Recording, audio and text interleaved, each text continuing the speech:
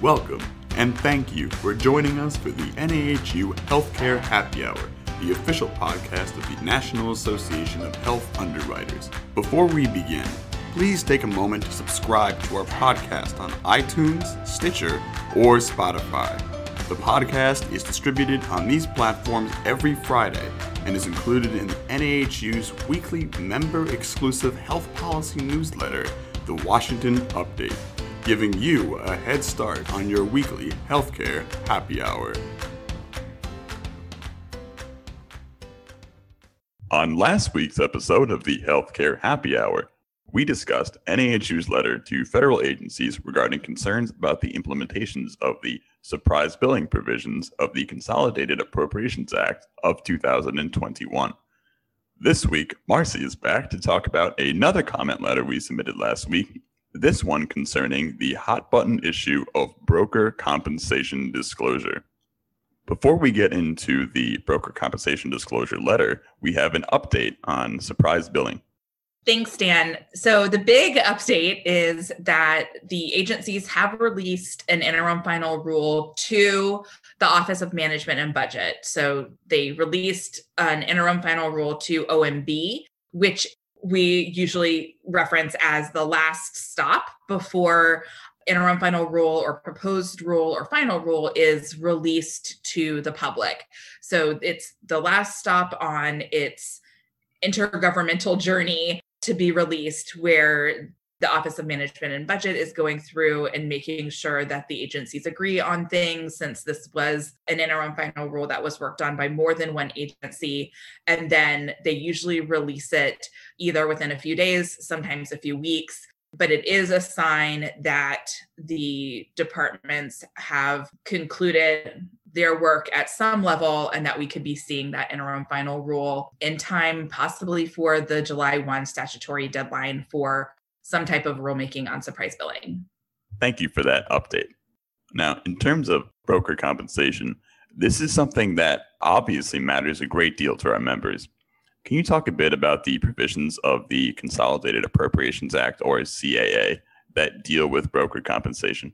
Yes. So the section of the CAA that addresses broker transparency or broker disclosure requires agents and brokers or consultants to disclose any direct or indirect compensation that they are earning at the time when they are contracting or going through enrollment or re-enrollment with a client. That is the very basics. As you can imagine, just giving that summary in a nutshell brings forth a lot of questions, and the section in the statute is a few pages, so it is a bit more in depth than what I just relayed in that summary. But Dan is going to get to some of those questions that rise when we talk about just that summary of disclosing direct and indirect compensation. From the offset, it would appear that this law is quite burdensome to the broker community. So what is NAHU doing to ensure that this law is implemented in a way that is least burdensome? Well, we were able from the onset to have an additional provision put into the statute. So initially, when this was being discussed by the Senate Help Committee, we met with them and their staff several times to discuss this. Our discussions really centered around the fact that so much is already disclosed on the group side in your Form 5500s. And then additionally, in the individual and small groups, commission is so low, and also it varies so little between carriers that it's almost initially the same. So the need to disclose in those markets seemed just a little excessive. However, the staffers and senators in the Senate Help Committee didn't agree with us there, but we were able to add in one provision that will make it less burdensome. And that was recognizing that agents and brokers don't always earn straightforward commission, that sometimes at the time of contract with a client, you're not able to easily disclose what you are anticipating earning off of that contract or working with that client. So that was one way we were able to make it less burdensome from what was included in the statute. In our letter to the agencies, and I will note this is kind of a proactive letter, We have heard from the Department of Labor and HHS that they will be releasing some type of guidance. We don't know if it will be in the form of a proposed rule or if it will be just agency guidance or some type of notice, but they are working on something. And so we have asked in our letter, while they're putting these things together, asked if they can try to make this as easy as possible for implementation on agents and brokers. And so when we say that, we're asking for things like recognizing many of the things you all are already doing when it comes to broker disclosure. And we have offered to provide them with examples of what is already a standard business practice for many of you, and then ask them also to provide templates or models so that it's very easy to select the model that corresponds with your market and be able to be in compliance. We've also asked for, in areas where it's appropriate, for the burden of disclosure to be put on the carrier. So once again, it would be much easier on the agent or broker. So these are just a few ways where we're trying to ask for some simple pieces to be put into place so that you all aren't having to recreate your business model or structure in order to be in compliance with whatever rules or guidance were given from the agencies. So in our letter, we asked agencies for clarification in several areas, as you mentioned, including the timing of compensation disclosures and advanced disclosures. Can you go into detail about that? Sure. And a lot of this goes on the group side, but it does overlap a bit with your individual clients and the way that you meet with them. One reason why we're asking about timing is because of the timing of implementation for this law, which is for any contracts entered into or renewed after December 27th of 2021, so the end of this year.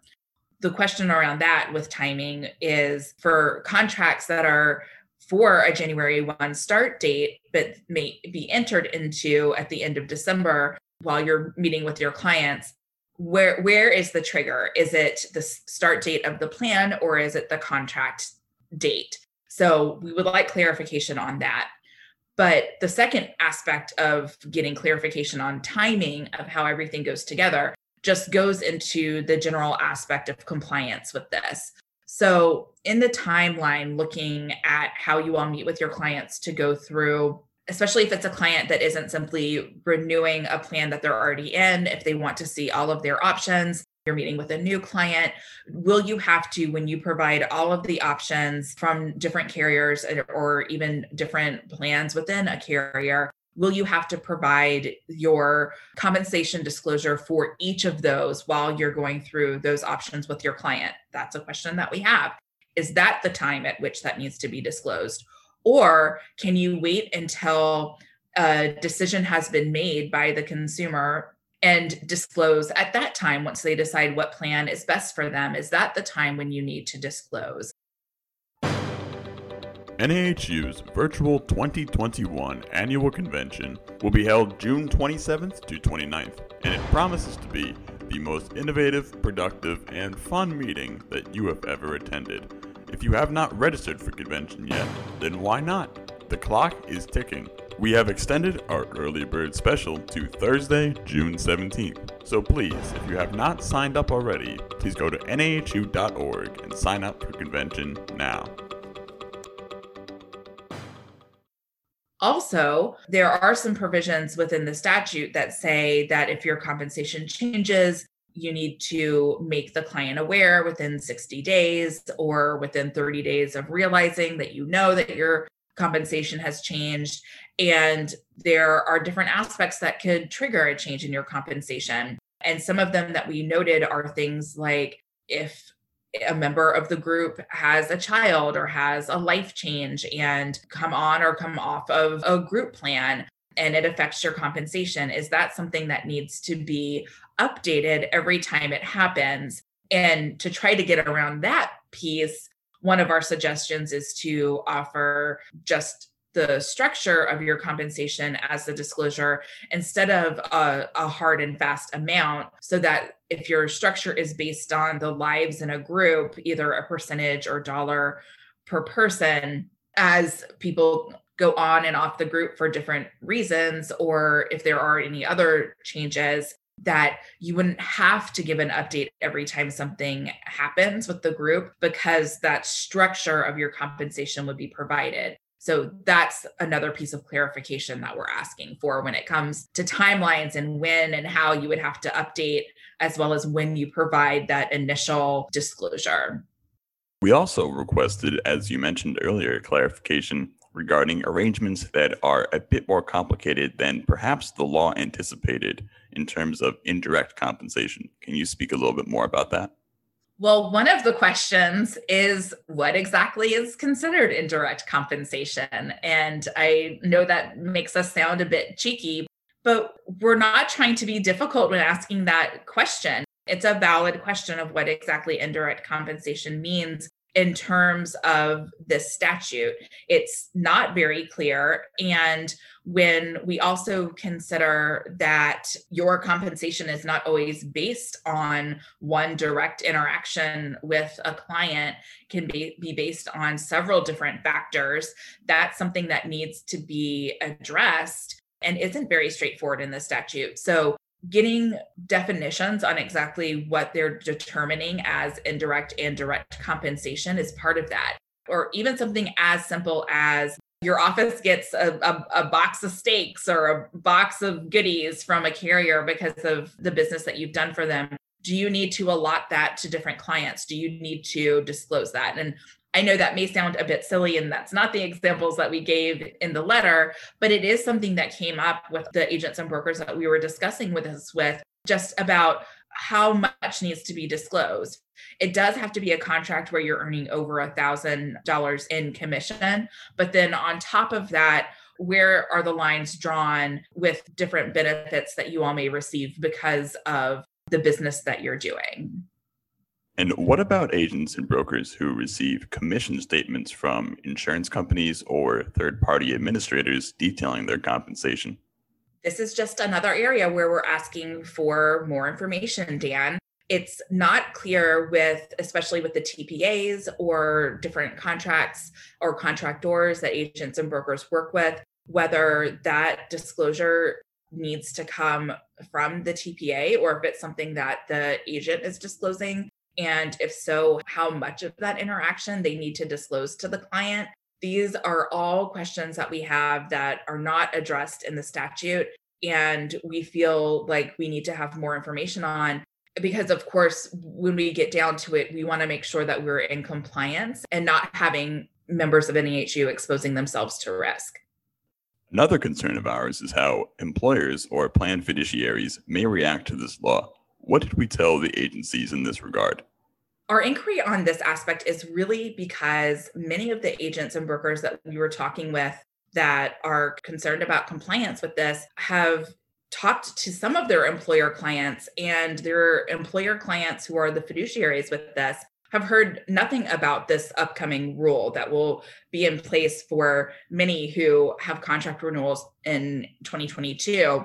And the onus to report that disclosure has not taken place is on the employer or on the fiduciary. So if they don't understand or know that they should be receiving this disclosure, or if they do know that they should be receiving it, but don't know what to do if they don't receive it, then that creates a hole in this whole system. So our questions there were about how and whether HHS or the Department of Labor, here more likely the Department of Labor, would be educating employers about this and what their role is in receiving that disclosure, recognizing it, or recognizing that they didn't receive the disclosure, and what the process is to report to the Department of Labor.